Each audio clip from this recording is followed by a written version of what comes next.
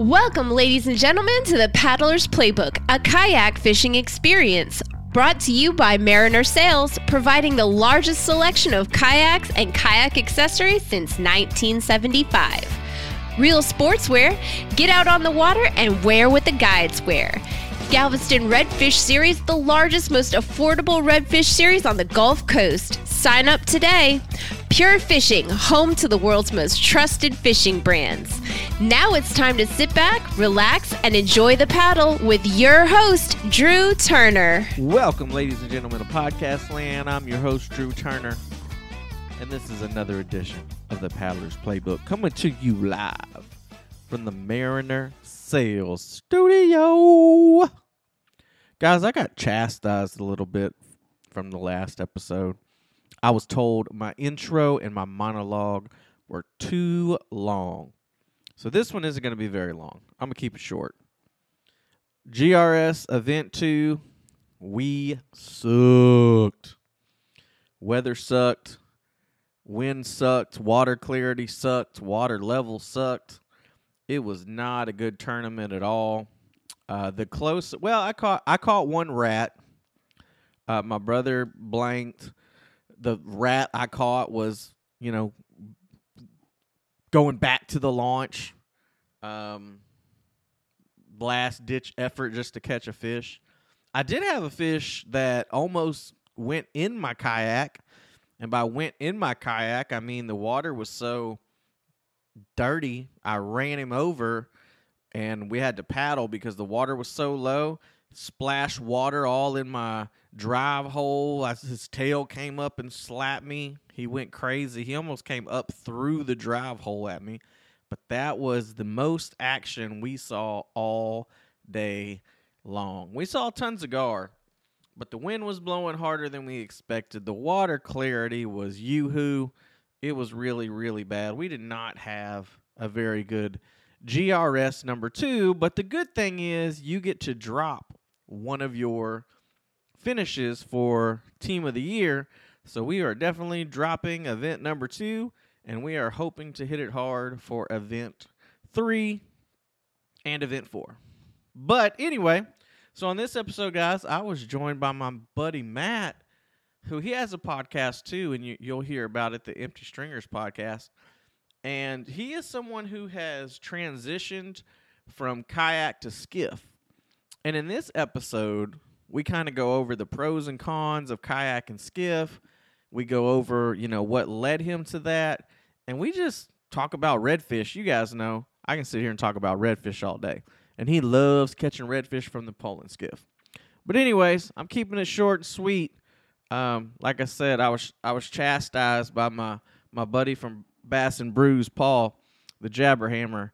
He said these were way too long, so I'm going to try to keep it under 3.5 minutes. So that means, Jess, take it away. Hey, bro staff. Looking for the ultimate kayaking experience? Look no further than Mariner Sales, your go-to destination for new canoe kayaks.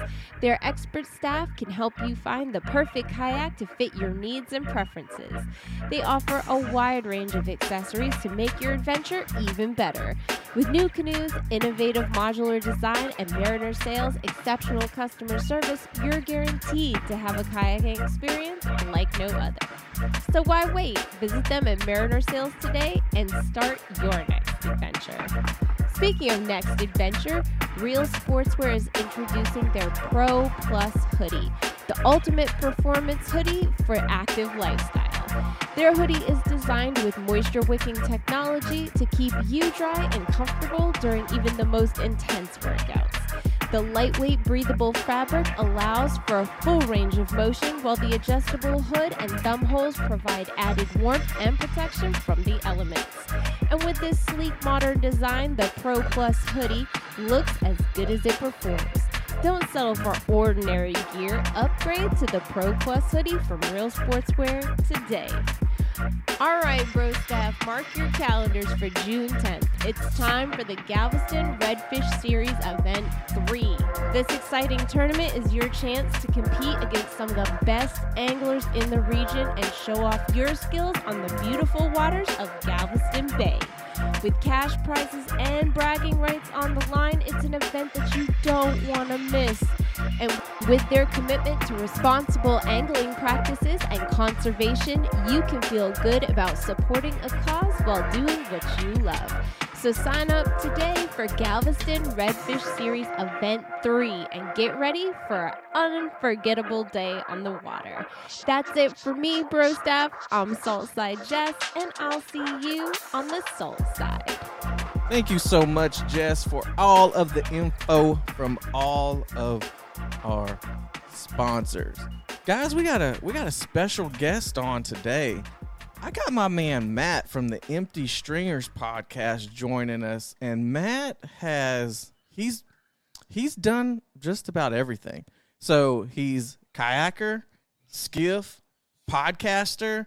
Like, this is like Chris 2.0 now. I mean, like you could be the new guest host if you wanted to be the guest host. I mean, you and Chris have so much in common. But Matt, how you doing today, man? You doing all right?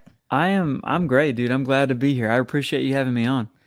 I'm glad to be here too. I think we both had to schedule around sports with the kids and baseball, and I almost had to cancel tonight, but luckily the 7 and 8 year old Astros 10-run ruled the Twins to end the season on top, and I was able to get home in time that we could get this done. If they ended the season on top, then that means that they got to go to the playoffs now, because that's what just happened to me.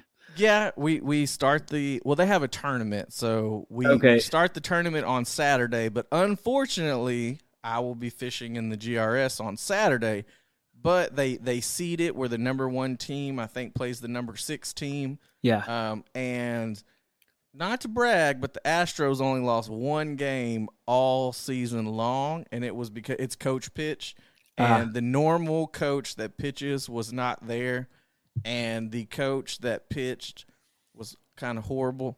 Like, I'm not blaming the loss on any coach. No names dropped. He was horrible. And if none of you guys have ever coached coach pitch, that is the most stressful thing I've ever done in my life, as far as coaching or helping out or, anything in sports. I played baseball forever, but throwing to those kids and, you throw a good pitch and then you almost hit them, and then you throw a good pitch and then they don't swing, and you're like, just swing at the ball. Please just swing at the good pitches. I don't have that many in me.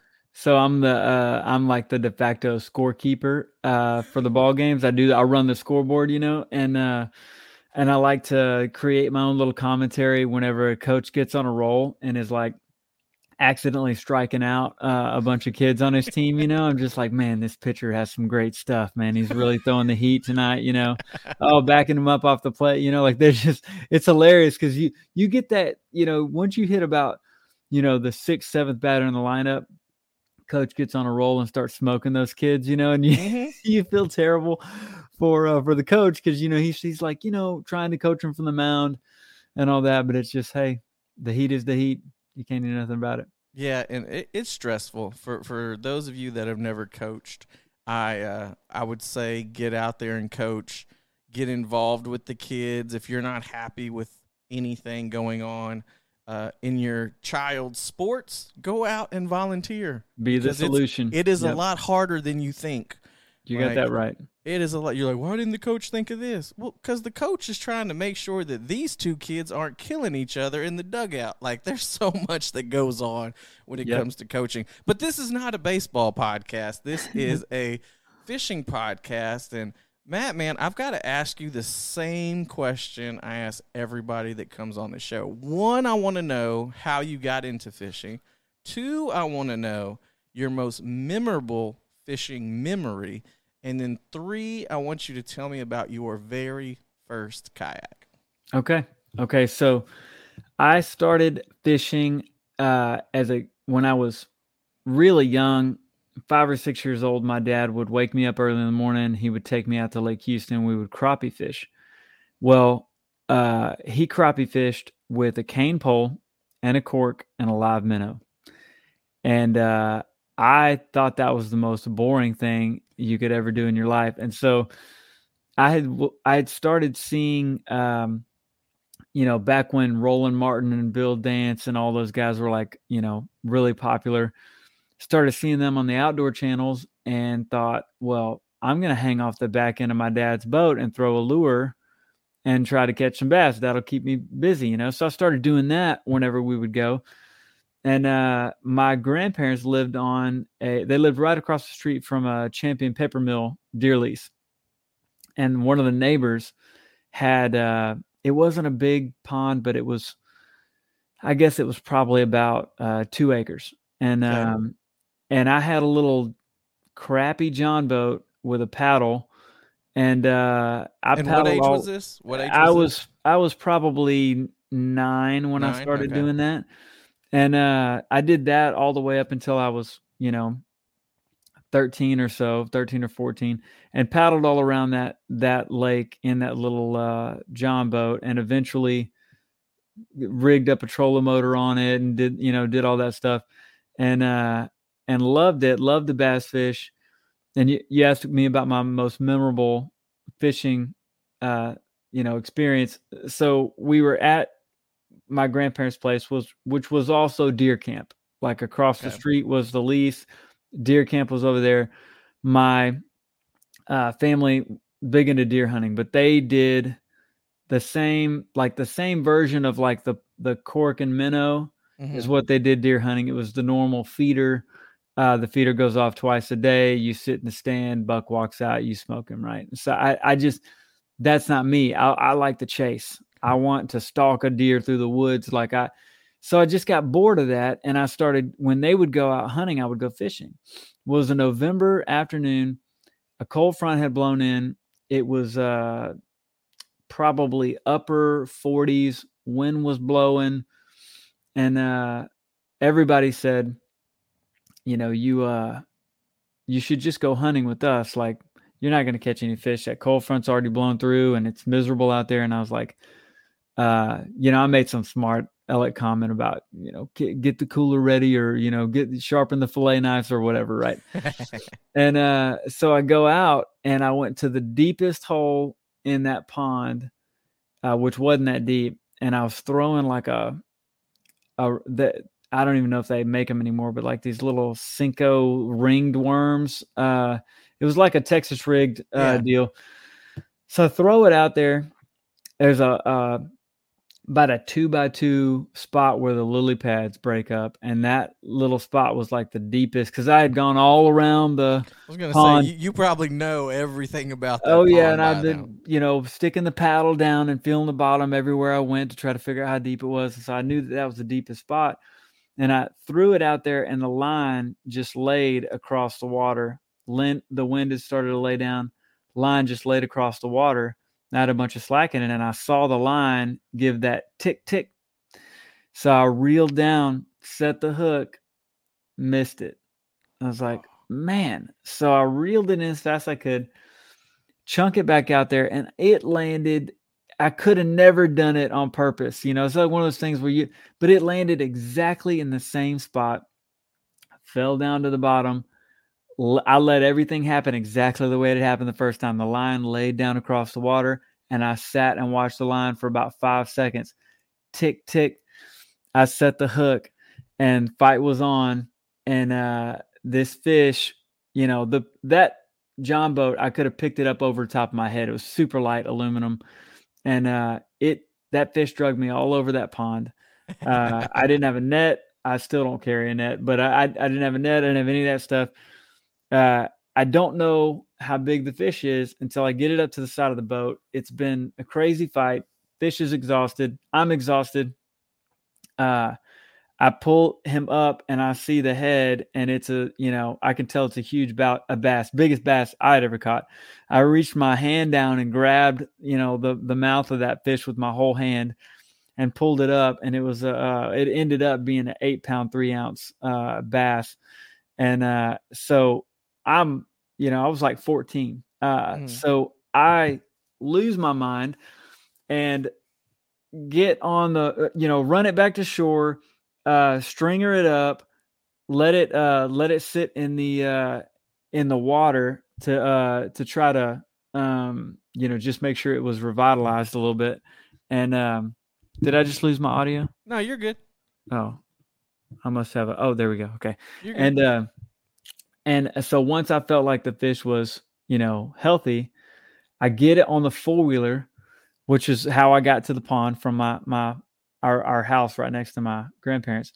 Drive the 4-wheeler back to the house with the fish, holding the fish with one hand, driving with the other hand. I got nothing to put the fish in, because I never kept any fish out of that pond. And so get it back, fill a cooler full of water, put the fish in it, and it's still alive, So I'm waiting. I'm sitting on the front. Just waiting for everybody to get loose. You and your pet fish on the porch, waiting for everybody to come home from deer hunting. I mean, every truck that drives by, I'm like, is that them? Like they're just waiting on them to get back. So they finally roll in, and I'm playing it cool. And, asking them how their hunt was, letting them do all the talking, and then finally, just waiting, my old man says, with a smirk on his face, like he knew I didn't catch anything, like he was like, how was it out there fishing? Like thinking I froze to death and, didn't catch anything. I'm like, go look in that cooler over there. And he's like, come on. I said, go look in it, So he goes over and looks in the cooler, loses his mind, like what in the hell you got in there? So we ended up getting that fish mounted, and it still is hanging on my parents' wall oh wow in their house. But yeah, that was my most memorable moment. Did you guys fishing. eat it? I can't remember, to be honest, what we did with that fish. The only reason I say that is because you were talking about the cane pole crappie catching and the deer feeder just throwing out there, because it sounds like your family is more about eating it. Like, let's eat some crappie, let's eat some deer, let's make some sausage, which there is absolutely nothing wrong with that. I love me some deer sausage. But I could just imagine you bringing a big, huge fish and they're like, okay, we're going to eat that tonight. Like, that's going to be dinner. They're about meat on the table for sure. Yeah. I think I was so caught up in making sure the fish made it to the taxidermist or whatever the case. I don't even know what they did with it. I don't know how. I think I pretty much my old man took the reins from there, and they got it mounted. So where's the mount at? It's hanging in my parents' house. Yeah. Oh, cool. Yeah. Cool, so it's still there to this day.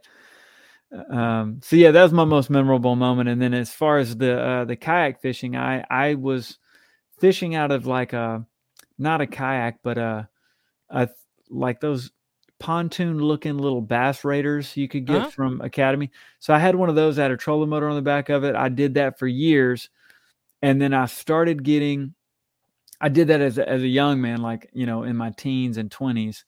And then I just kind of, life happened. I have a ton of kids and, all that. And I just didn't wasn't really in being able to fish as much as I wanted to. And then I finally just decided I need to make this a point. I love to do this. I need to get back into it. And someone stole that bass raider out of the back of my truck, trolling motor and all.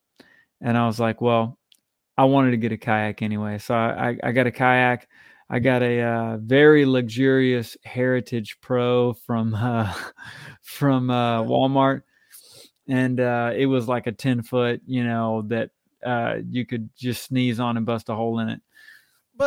But out of all the really cheap kayaks out there, like the Heritage or the Heritage Redfish or the Heritage Pro, like that was the best of the cheap ones. I mean, it's not like really, really horrible Thoroform stuff, like, or thermoformed. At least it was, it was decent. I mean, at least you picked a decent one out of cheap. And who the heck steals a bass raider?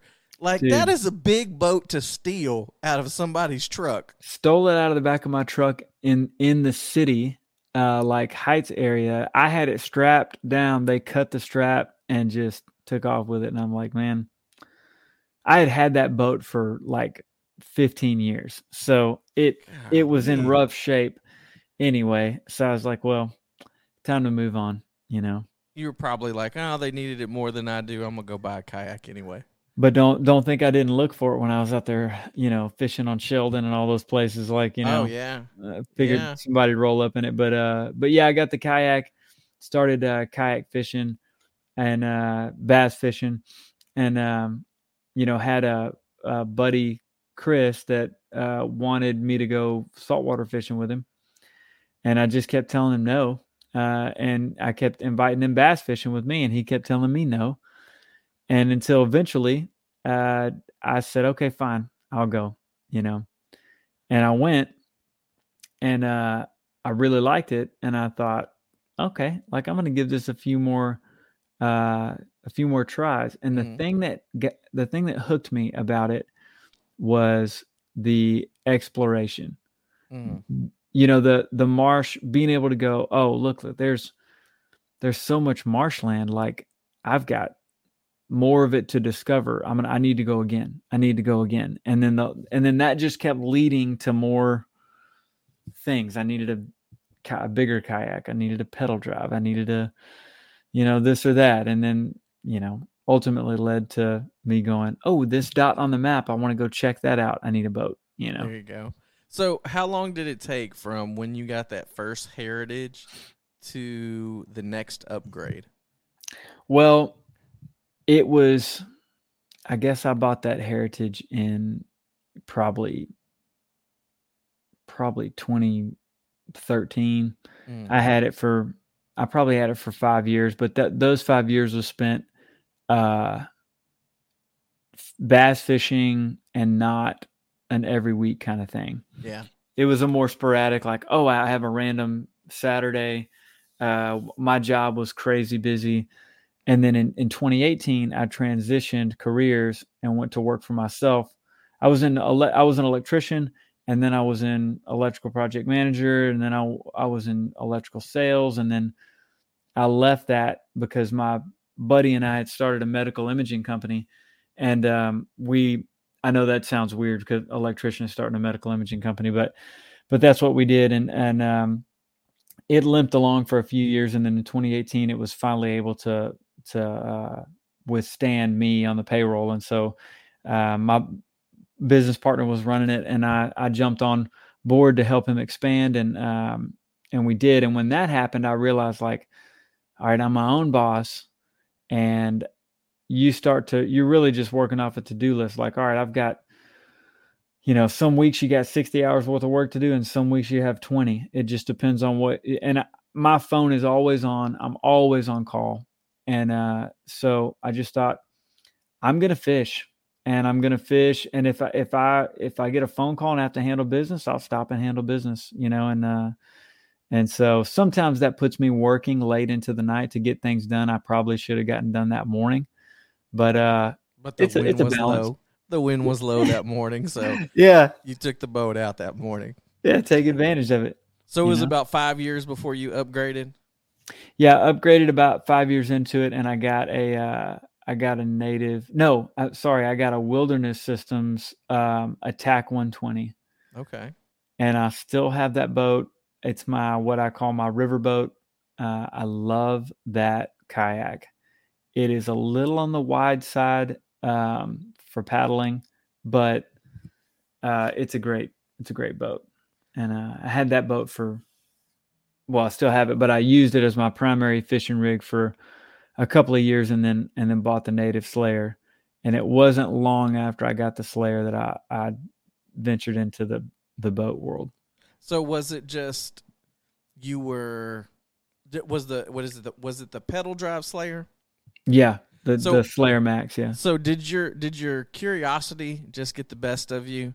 Like, man, I can get all these places with the kayak now. Imagine how many more places I can go explore if I get something with the motor that's a little bit bigger. I mean, That's exactly it. Yeah, that's exactly it. I knew that from the launch points, I spent most of my time looking at the map, gauging miles for where I wanted to go and how long it was going to take me. And I thought, man, there were areas in West Bay, particularly that the Bayou Vista area was easy access for me to get down and launch. And I thought, all right, I want to explore everything I can in that neck of the woods. But there were marshes on the south shoreline that I wanted to fish, and it just ate me alive that I couldn't get there from Bayou Vista. I needed to drive around and find a new place to launch and do the whole thing. Or if I wanted to go to Greens, or if I wanted to go to Karankawa, if I wanted to go all the way down to Chocolate, like I was like, especially Karankawa, Greens, and then a couple places on the south shoreline, they're kind of landlocked with private land, and you can't get to them. Especially now they've shut down a lot of just the end of the road kayak launches there on the south side, where there's more and more residential stuff going up, or people trashed the launches that some of the landowners were nice enough to just overlook cars parked on the side of the road and things like that. I know like 8 Mile Road was one that a lot of people were at. There's some close to the state park that was down there that people used to be able, over by Eckerd's Bayou, people used to be able to launch there, but then people trashed it or showed up banging their music at freaking 3 o'clock in the morning, and stuff got shut down for us kayakers, which, I mean, I guess that's better for some of the boat guys. It opens up some of that south shoreline that you can get to, with a motor. I wanted to make a point to talk about earlier when you were talking about like being able to explore and check out different marshes and everything. And I think it's funny because you also talked about you didn't want to do the hunting because it wasn't really stalking. It was just like feeder goes off, here comes the dude, shoot him. That's one thing I love about redfish and fishing the marsh and fishing the way that we do. It's part exploring, but it's also part like not sensory overload, but your senses are going crazy. Like you're listening for busting bait. You're looking for just a swirl in the water. You're looking at the shoreline for birds. Like there's so much stuff that just can captivate you while you're out on the water compared to, like, I don't see how guys do it, which, I mean, it may be pretty cool. Like the live scope, the bass fishermen that are fishing live scope now, just like looking at a screen and staring at a screen all day long. It's probably great to catch fish and pretty cool to see your lure. But I think after a while, like, that would lose its effect on me. Like, I would rather have going out, I have to scan the whole shoreline. Like, the birds may be in a different spot.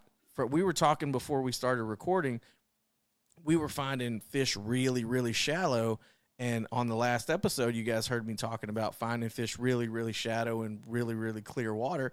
Well, the tide went out, and my brother went to the same area, and they were like, not even close to being in the same area they were just 3 days before. So I think that's what gets me too, is once you think that you completely have an area figured out, you go out there and you learn that you don't. Because everything changes and you can't figure out why it changes sometimes. You're like, okay, moon phase is the same time of year, high tide.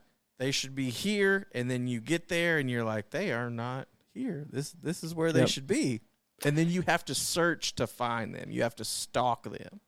So that's why I think it's anytime I hear someone talking about, like, people will talk about a specific spot, and when they say that, usually I'm not talking about like a particular marsh or a particular back lake. I'm talking about when people talk about there's this one spot and it's a spill out of a creek or a bayou or something like that, or it's it's like pin drop it on the map. I'm like, they don't get the redfish game, because redfish just don't act like that. When the fish were schooling before the front came through and blew the water out. So I had about 3 or 4 schools pegged in this back lake, and I could tell you, when we caught a fish and they weren't schooling, I could tell you what school they belonged to, because they were similar in color, they were similar in size, Well, those fish were on shrimp way in the back. That front came through and blew the water out, and they didn't leave the marsh. They just moved about, probably 1,000 yards, further out into a different back lake, a different little system. Because I caught the same group of fish this morning that I was catching 1,000 yards apart, last week. And it's all about where the bait is, what they're doing. Those redfish are simple-minded creatures, comfort and food. And if you're going back to the same spot over and over and catching redfish, that does happen, but it's rare, and there's a reason why they're there. Yeah, the redfish don't live in that spot. They're always moving around a little bit, but I guarantee you there's something about the bait that's in that location, or the incoming tide in that location brings bait this way, the outgoing tide brings bait that way. This structure holds bait. This structure is a great place for the shrimp hatch to happen. Like, there's a bunch of different factors on why the fish want to be in that area. And like you were just saying, they may want to be in that area when, on a north wind and you're getting the shrimp blown over to that side or the shad blown over to that side. But on a south wind, they may be wanting to be in a completely different area, because it really all depends on where the bait is at. I will say, though, like, there are certain areas that produce, and I had someone ask this question in the Redfish Network page. They were like, hey, I'm consistently on 23, 24, 25-inch fish. Is this somewhere I should fish for a tournament? Do you think that there's 27, 28-inch fish in this same area? Because I'm consistently catching 23, 24, 25. And there was about 20 comments on there, and half of them were like, yes, keep fishing the area. Like, there's fish there, there's something to it. And the other half were like, no, man, you should move on. I mean, usually the 23, 20-inch, 24-inch fish roll together, yada, yada, yada, yada. And I was just sitting there thinking, I was like, man, what would my answer be to a question like that? And I would say that if you are consistently finding fish in that area, but they're 23, 24-inch fish, don't stray too far away from that area, but try to find some bigger fish in somewhere in closer proximity to where those 23, 24-inch fish are. Now, you don't stay in that marsh system, but you may need to move around a little bit and try to find those bigger fish, because a lot of times those tournament fish, you're not going to roll up on a school of 27.5s. Like, I don't think I've ever rolled up on a school of those or seen, even in pairs. Like, usually when you see them in pairs, they're, 24, 25-inch max. Usually when they start to get to 27, 26, 27, 28, they start to single off. They start to not being, with other fish that same size. So I also want to say, it's not that easy to find these 26, 27, it's not 28-inch fish. Like, it's not easy to find those fish. So you need to just get out and explore a little bit. You're on to something.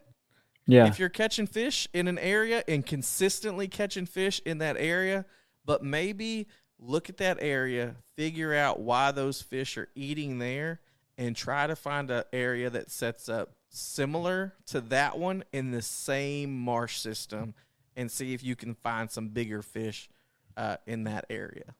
Yeah, I think it can be a crapshoot. I mean, I will follow general rules of thumb, but those get broken. So if you're tournament fishing, and keep in mind, I am not a tournament slayer. You know what I mean? Like, I can go catch redfish every day of the week, but whether they're going to be tournament studs or not, I caught one this morning. I caught an 8-pound, 27 3/4 inch fish this morning. But I caught a 21-inch fish about 4 casts before that. So that breaks all of the rules that I have made for myself in my head, right? If you're in the marsh, you're going to get a little bit of a mixed bag. I've pulled tournament studs out of areas that the day before I caught 23-inch fish. But if you're sticking 23, 24, 25-inch fish, this is just my opinion. If you're sticking those fish regularly in a certain marsh system or group of back lakes, you should move on. Those fish you're going to keep getting a carbon copy of what you've been catching. And if you get lucky and stick a bigger one, great. But I think the chances of that happening are not good. I think that, tournament guys nowadays are going to find those big fish consistently. A ton of them are going deep, and they're crankbaiting and throwing rattle traps and finding, rock ledges, and they're going at it a whole different kind of way, and they're looking for overs. They want a group of fish that's 30, 31 inches, and they're going to find the runt of the litter at the 28-inch mark and bring that guy into weigh-in, because also redfish up in the marsh that are eating shrimp are going to be lighter.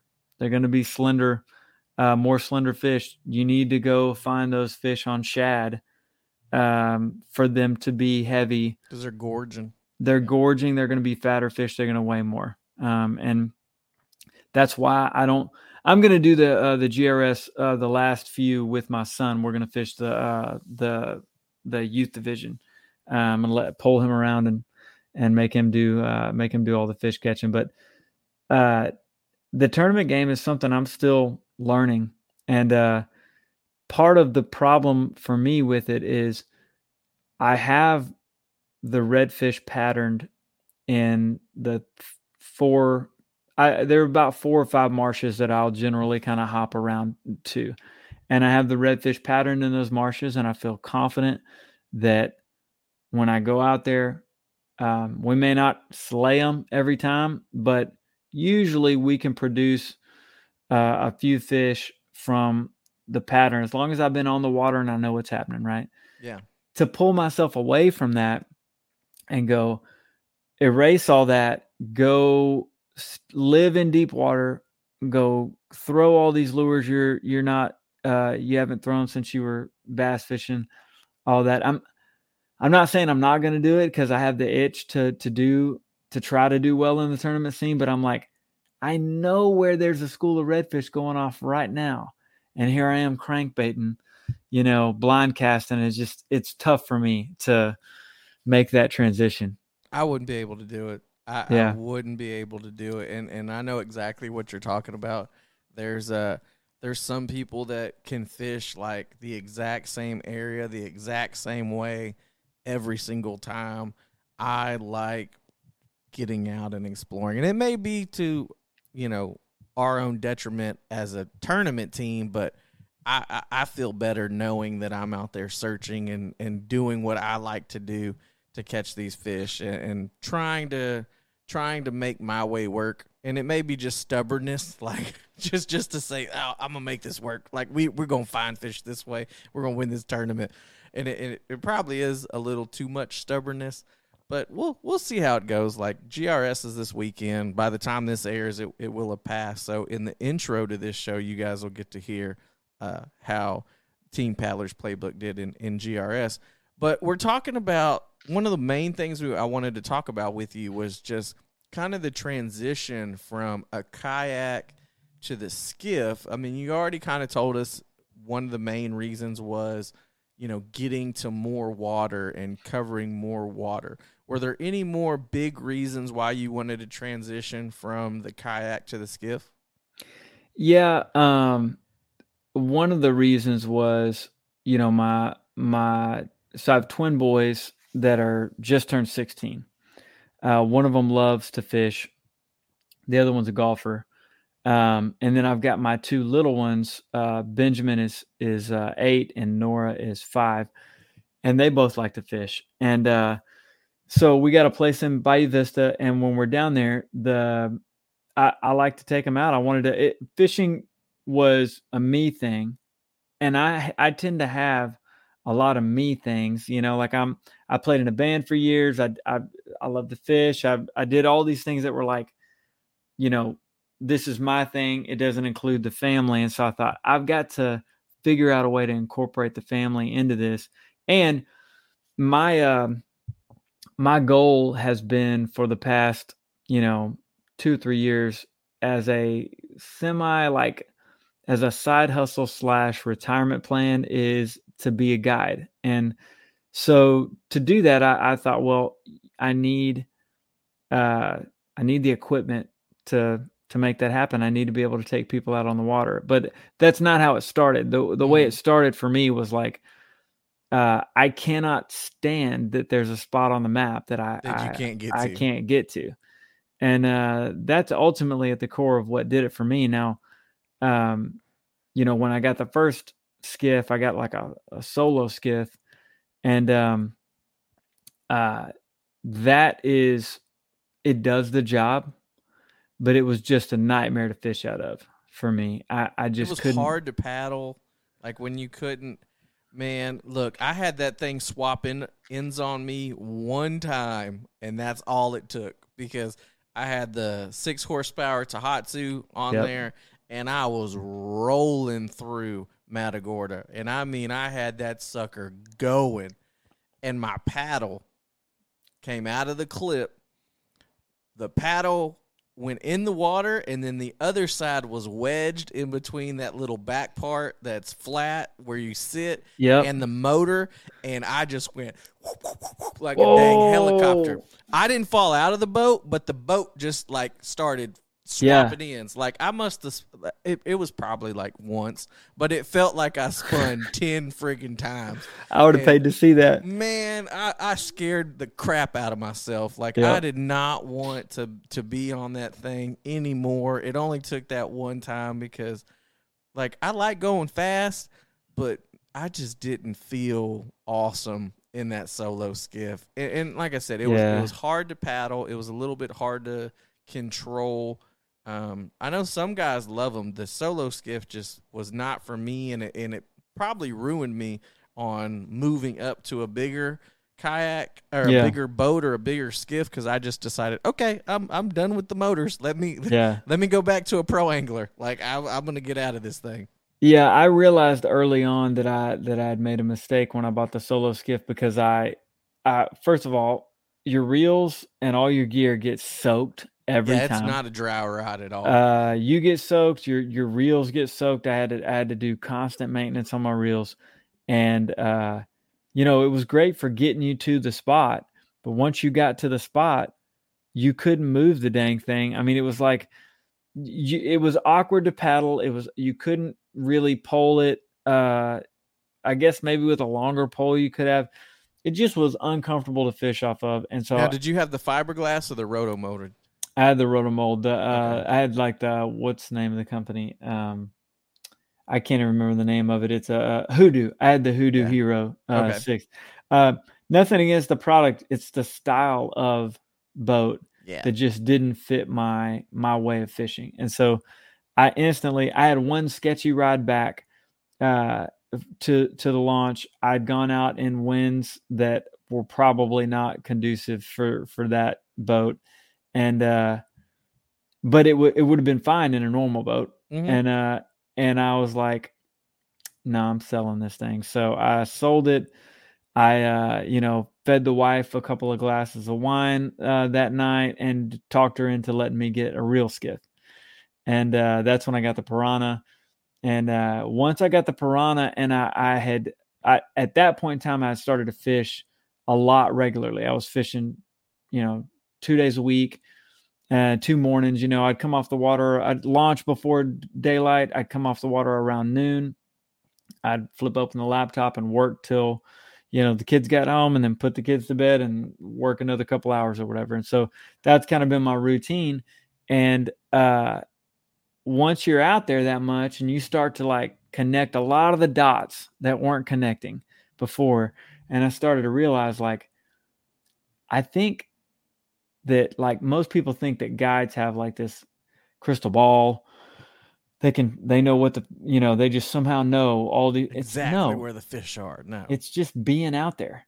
Like, it's just being out there. I can tell you from being out there as much as I am what's going on in any of the 3 or 4 marshes in the areas I fish, and where to go there and when to go there. But not because I know more than anybody else. I just have been there and I've done all the wrong things until you start to figure out the right things. And so I started to think, I love this. And if I ever get in a situation where my business doesn't make it, or I've got to switch gears and make an income some other way, I don't want to give this up. Mm-hmm. And so I was like, I'm going to get my captain's license and just, see if I can go that route. And so that's what I ultimately did. I just haven't started running trips yet. One thing that you were talking about guides, like not having a crystal ball or anything, I think a lot of people don't realize too with guides, the thing about a guide, you and I may think the exact same way. Okay, here's where the fish should be feeding. This is where we're going to go. The decisions that guides make, guides know when to say, okay, we're moving from this area, where most normal fishermen, they're like us, we're just like, all right, we going to grind this out all day. I'm going to grind this area out until I find the fish, because I'm here. This is where I picked. I know that they're going to be here, so we're going to grind it out till I find them. Where a guide is quick to like, all right, we've been here 15 minutes. Nobody's got a bite. We're moving on to the next area. Because I've been out with guides before too, and I'm like, man, we're leaving already? Like, we just got here. Like, we ain't even hit the shoreline on that side or nothing. And they're like, okay, time to go. We got to find a different spot. Yep. I think that's the big difference between guides and people who aren't like, they know when to leave faster than most normal recreational fishermen, or even guys that get out there on the water a lot. Because you were talking about when it clicks. And I think over the past 2 years, it's really clicked for me in really observing what's going on around me and feeling confident in catching redfish. So there's a lot of guys out there that it clicks. Yeah. But with the guides, they know when to pack up and go to the next place, where we may be a little more stubborn because we want to find fish in the first area that we go to, especially kayak fishermen. Oh, coming for sure. from a kayak background, like you, it's kind of bred into you that we gonna grind this out because we can only go 3-4 miles an hour tops. Yeah, and you've got so much invested in that area by the time you get there that you're like, well, if there's a redfish here, I have to go find him, because you just don't, to your point about the guides knowing when to move. It's like usually they're headed to an area with an idea in mind of like, when I get there, I should see XYZ, because that's what was going on there last week. And when they show up and it's not happening, they're like, pack it in. We're going somewhere else. They're on to the next spot. So talk a little bit about, do you miss certain things about kayak fishing when you're out on the skiff? Like, is there any times that you're just like, man, if I just had my Slayer right now instead of this skiff, I could do XYZ? Are there times like that? Yeah. It's a catch-22. You spook more fish from the skiff. You spook fish because you're higher up and you're reaching for a rod and reel, or you're putting your push pole in the holder. Any number of things that you're doing from up there on the platform, your ability to spook a fish from farther off is greater, but your ability to see the fish from far off is greater too. So there are plenty of times where I'm like, look, I know where the fish are. If I were by myself in my kayak, creeping along, I could get these fish to crawl in my pocket if I would there's things about the skiff that just you're a much bigger presence. Yeah, it's a bigger profile. You're bigger shadow. You're bigger everything. Yeah, that would probably be the biggest downside. But learning to play the conditions in your favor, and the Sabine that I have is a very quiet skiff. It's the no hole slap. It is a sneaky rig to run up on some redfish, and so it's not bad. But as far as the kayak goes, I loved the simplicity of it. Hey, I drug it back up on the bank, I washed it off, and it was good to go. But you kind of trade complexities when you go from one to the other, because for me, it is much more simple to fish from the skiff. I have less going on. I motor out. I got the power pole button around my neck. I got a push pole in my hands. I got my pole ready. In the kayak, I was always kind of like, all right, I got my anchor trolley. Let me trolley it over. Let me anchor down. Let me grab, I'll reach behind me and grab this or that. Or, I'm using a drift anchor today. I got to drop that down. Or, to me, there's a lot more moving parts, and I made a lot more mistakes. That's surprising that you say that, because most people will say like the kayak is the more simplistic approach. But now that you're talking about it, I mean, the skiff is probably more simplistic on the water. Yeah. Where the kayak is probably more simplistic with the maintenance and loading and unloading and everything else. But the skiff is probably, you got more maintenance, you got more things that you could do. You got to run, water through your motor when you get home, and, make sure the gas stabilizer's in there for the winter or whatever. Like, there's more that goes on there. But that makes a lot of sense. Like, there's less stuff to get ready too. Like, I've got to get my black pack ready. I got to get my lures out in front of me that I'm going to use. We're on the skiff. Everything just stays in the skiff the whole time. So that's funny that you said the simplicity of the skiff is something that you really like compared to kayaking, because a lot of kayakers are like, I'm doing it because of the simplicity of it. So that is weird. Yeah, and that was the biggest shock. That's the first time I've thought of that. That's the first time I thought about that. That was the biggest shock that I had when I made the transition, is because when you think kayak, you do think simple. Like you're paring it down to the basic needs. But here's what I found: when I would go kayak fishing, I've got the kayak loaded in the back of the truck. I've got it strapped, an abundance of straps to make sure I'm nice and safe, right? I've got my rods inside the cab. I've got my crate probably still strapped down on the kayak, or I've got it, inside the cab. I've got my anchor tied off somewhere. It's all these parts and pieces. Got your lights, right? You got the life jacket, all that stuff, right? So you get to the launch, you drag that Slayer was heavy, bro. Like it's I still got it. It's heavy. I pull it out, drag it to where it needs to go. Then I got to get the crate, go strap it down again. Then I got to get my poles, put it on. So it took me 30 minutes to launch and 30 minutes to load when I had the kayak. With the boat, even when I'm pulling the trailer, like I have it in my slip I have it in my boat lift at my place in Bayou Vista, but there are times when I trailer it.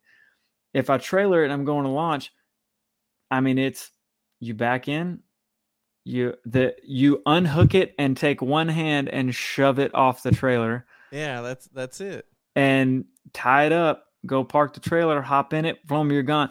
It literally takes 10 minutes or less.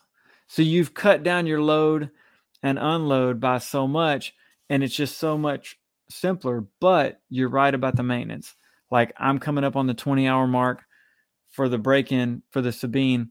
I've got it on the trailer now. I'm going to Matagorda in it next week. When I come back and get it cleaned up, it's going straight to the shop to do the break-in.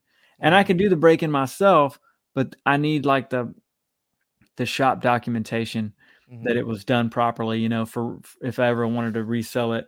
And so I'm taking it down to the boatyard and having it serviced, and it's going to be there for 2 days, and I'm gonna have to drive back and get it. That part is worse, Mhm. and you got a lot more at stake. I mean, that first skiff I had, the Piranha, that prop was just beat to hell. I mean, I know where everything in West Bay is because I hit it with my prop. You found it.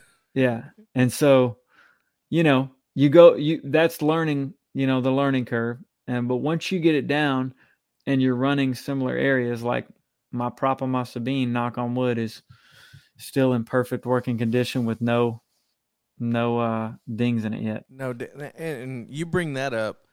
So are you like, let's hammer it and see what happens, or are you more cautious in a skiff? Because I'm always on the cautious side for almost everything, except for sometimes when I'm paddling in a kayak, I'm just like, well, let's see if I make it over this oyster reef. Oh nope, I did not make it over the oyster reef. I've left half a pound of poly on that oyster reef. So let me get out and try to not cut my feet up as I get my kayak off of here. And that's something that you can do in a kayak. You can't necessarily do that in a skiff, as far as, maybe just like, okay, I'm gonna hammer down and see if I make it over this reef to get to this back lake. Or can you? Or I mean, are you the type hammer down, or are you real cautious? Well, I'll tell you that I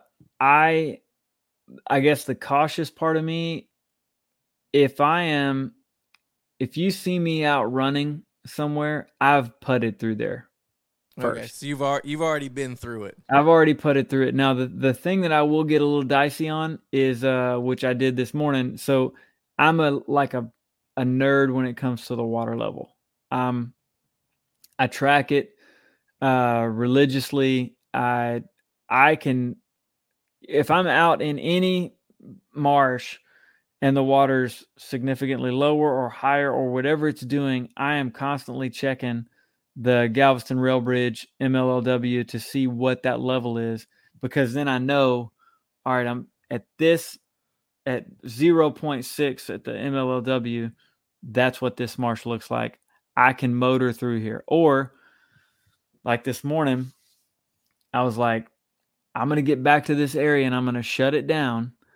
And I may have to pole for 2 miles before I can get to a place where I can spin up, because it was nothing but 6 to 8 inches of water. Now, I spun it up in 8 inches of water, which I didn't know I could do. But you found out. I found out it will spin up in 8 inches of water as long as you're over mud. But that's another thing. If I know an area has got a muddy bottom, I'll be a lot more risky.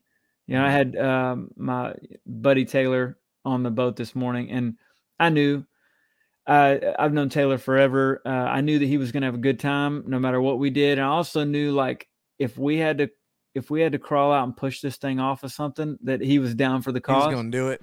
He wasn't like taking somebody that you're like, oh, this person has to have a good time and we have to be. So I like pushed it a little too hard this morning. We rolled through. We waited in this back area, got back there, didn't even think I was going to be able to get back there, got back there, fished there for 2 hours while the tide was dropping. So we lost another 2 inches of water. And the fish were still biting back there, but they had slowed down. And I was like, if we don't get out of here now, we may not get out of here. So I picked it up and we took off. And we were coming through the last back lake before you hit the deeper canal. But it's the shallowest back lake. It's, I was in an inch or two for about 75 yards, just all out 30 miles an hour. And when you do that, you feel it break traction. Yeah. When you hit a hump or something that throws it off.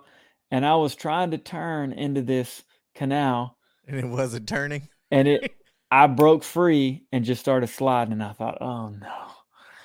And I slid all the way up. I tried putting the brakes on. Brakes don't work on that thing, I guess. Yeah, there's no brakes on those Sabine skiffs.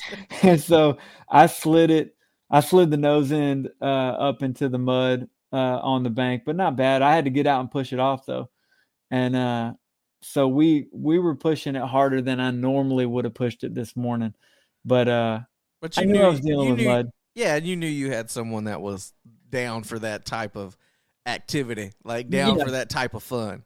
Yeah, I didn't have to put the professional guide hat on and be like, no mistakes today. I'm like, no, let's go make a mistake today. Yeah, And let's go let's go see. see if I could push this with somebody down the line Yeah. because we're cool, and if you got to get muddy, that's okay because we're friends. Yeah, it's So like you don't know what you can do until you don't know what you can't do until you run into that wall, right? And I just hadn't been to that wall. I just kept going through there shallower and shallower and shallower and being like, eventually this thing's going to be bone dry and I can't run through here. And we were pretty close this morning. So I'm sure one advantage, or maybe it's a disadvantage, I don't know, to owning the skiff now, where you can take out multiple people. You probably have a lot more friends that want to go fishing with you now compared to when you had a kayak. Because when you have a kayak, if a friend wants to go fishing, you're like, okay, go buy a kayak, like go borrow a kayak and we'll go kayak fishing. So they really have to enjoy doing it. But with the boat, man, they just got to show up with their little cooler and their, maybe one rod, or heck, they may just say, I'm going to use your rods if that's fine. So how many more friends, quote unquote, have you had since you've switched from the kayak to the skiff? yeah, it's been interesting. I mean, everybody, it's been a cool thing though, because I enjoy sharing the experience with people and taking people out and watching them catch redfish in the way that we do. The uniqueness of that is lost on me because I've done it so many times. But you get somebody out like I had this morning with Taylor, and it was a brand new experience for him, and that is fun. And so seeing his excitement. Yeah, that's just so much fun. And so I do have a long list of I fish on Tuesdays and Thursdays, and I'm pretty much booked with just friend fishing until, June or something like that. Yeah. But that'll all stop whenever I start charging people money to do it, right? Oh, yeah. Yeah, like, hey, you want to come out? Okay. Then it'll be like $600 for a half day. Like, yeah, then that'll all stop real quick, and then I'll have days open where I'm begging people to fish with me. So that's just the nature of the beast. There you go. Well, we're running up on an hour, man. I mean, we could probably sit here and talk for another 2 hours about just kayak fishing, skiff fishing, red fishing. You made the comment just a second ago about, you're so used to it.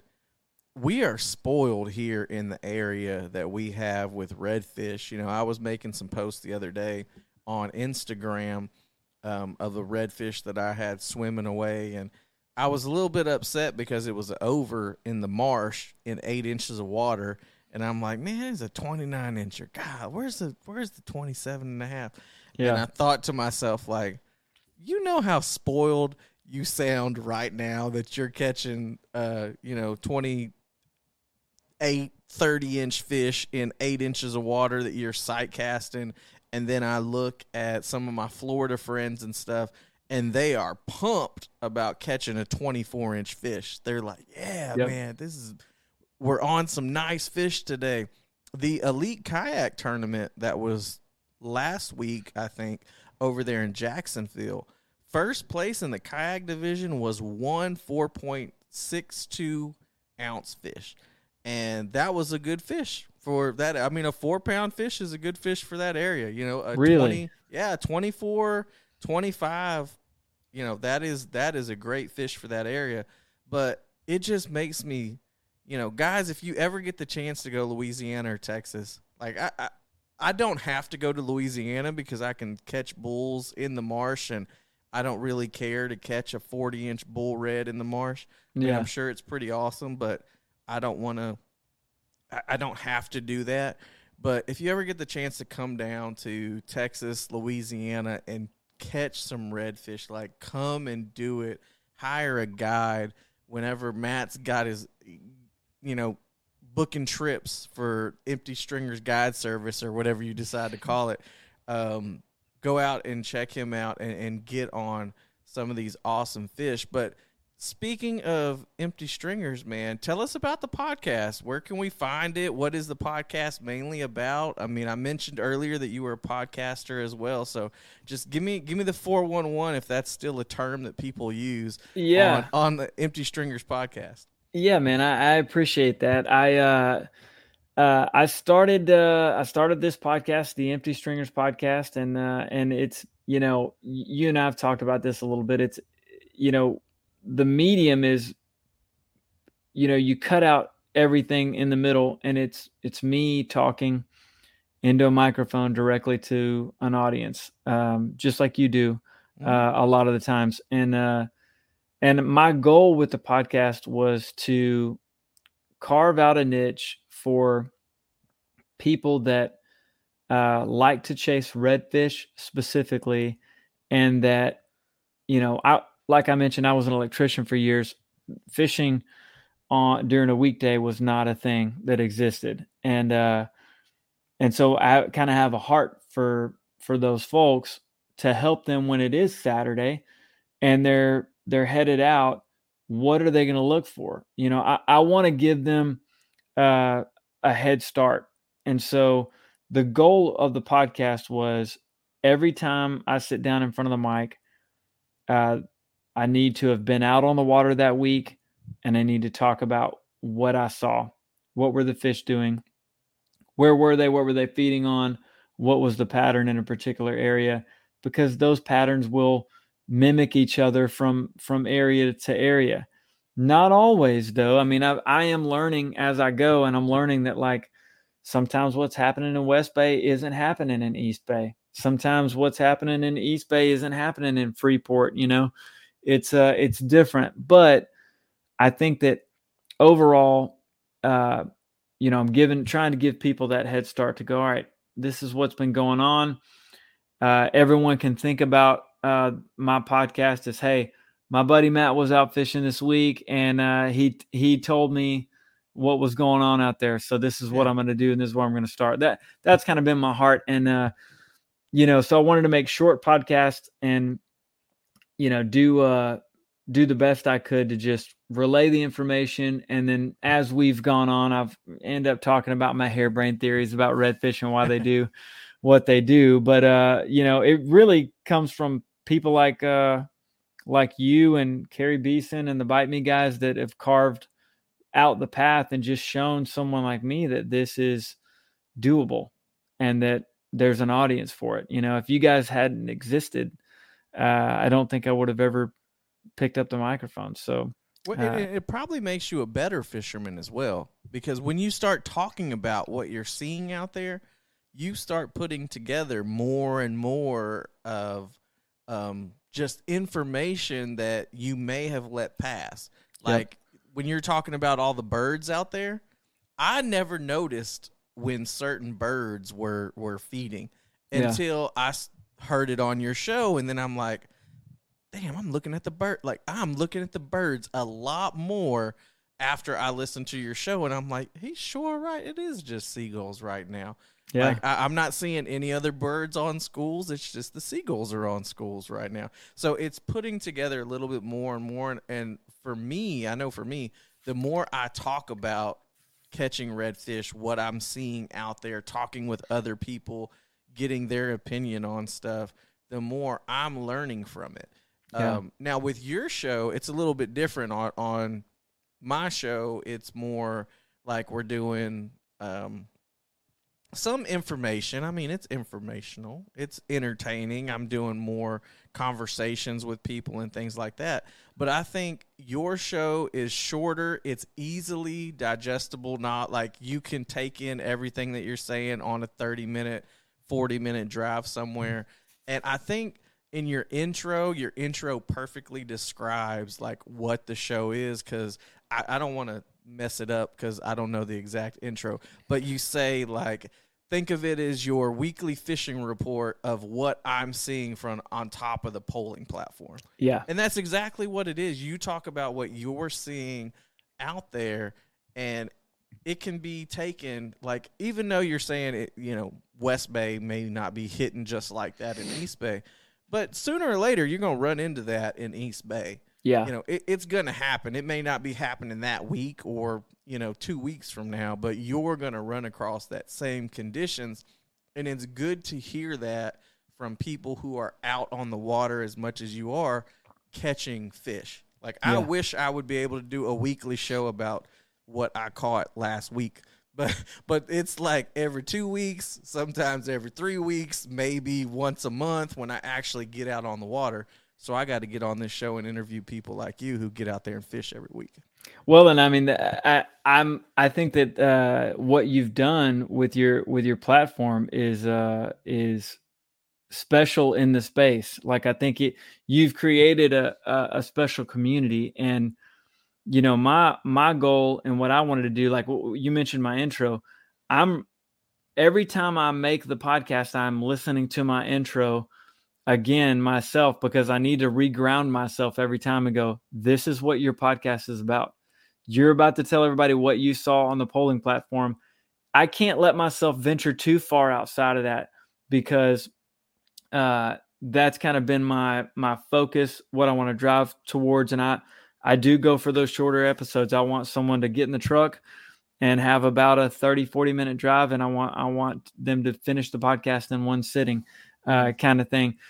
But I've got so much to learn on all of this stuff. Like even me logging on to this this thing that you StreamYard. Yeah, like I was like an 84-year-old trying to work a VCR, and so I've got so much to learn on all of it. And the thing I love about our community of not just podcasters in the fishing industry, but just fishermen in general, it's full of a bunch of really nice people that will support you and cheer for you. And I've just really enjoyed getting to meet a lot of folks, and I hope that soon we can get you up there on the bow of the skiff, and we'll come do an episode on my podcast with you. Let's do it. I am down to get on there where I don't have to paddle, and we can go check out multiple places. I'm actually, whenever you were talking about some places in West Bay and, Freeport area and everything like that, I'm about to show you a map, because there's one marsh that I want to see if you've ever been in. We'll pull that up when we get done recording this. But where can they find the Empty Stringers podcast? Are you on YouTube? Are you on Spotify? Like, where are you at? Yeah, so I'm only in 2 places, at least on purpose right now, and that's to track data as best I can. I'm on Apple Podcasts and Spotify. Those are the 2 places. I will eventually branch out to all of them. That's part of my whole, 84-year-old in the VCR thing. I'm learning that whole deal. But yeah, Spotify and Apple Podcast, the Empty Stringers podcast. And you'll see me up there on the platform in the pictures. What day do you drop a new episode? Every Thursday. Thursday. So okay. 5 a.m. on Thursday. I am usually headed to the boat ramp, and that's what time the podcast drops for that reason. Yeah. There you go. So guys, get out there and check it out. See, I'm on Tuesday. You're on Thursday. You can get 2 episodes of great podcasting and a lot of redfish talk. Just get the Paddler's Playbook and the Empty Stringers podcast. But, guys, we're going to get out of here. If you don't already, follow the Paddler's Playbook on Instagram, Facebook. I'm starting to do a few TikToks, but not really. I can't get into TikTok. I don't know. It's different, man. Yeah, it's different. I can't get into it. I've been seeing a lot of growth from you guys, especially on the East Coast. Like, I'm sending some Bro Staff stickers out to Washington, and I'm sending some Bro Staff stickers all the way up to Maine. So, like, opposite ends of the country. So, thank you guys for listening. Matt, you got anything else before we get out of here, man? Man, just thank you so much for carving out the time and letting me be on the podcast. I really appreciate it. Oh, no problem, man. Us podcasters got to stick together. That's it. All right. We'll see you guys later. Peace.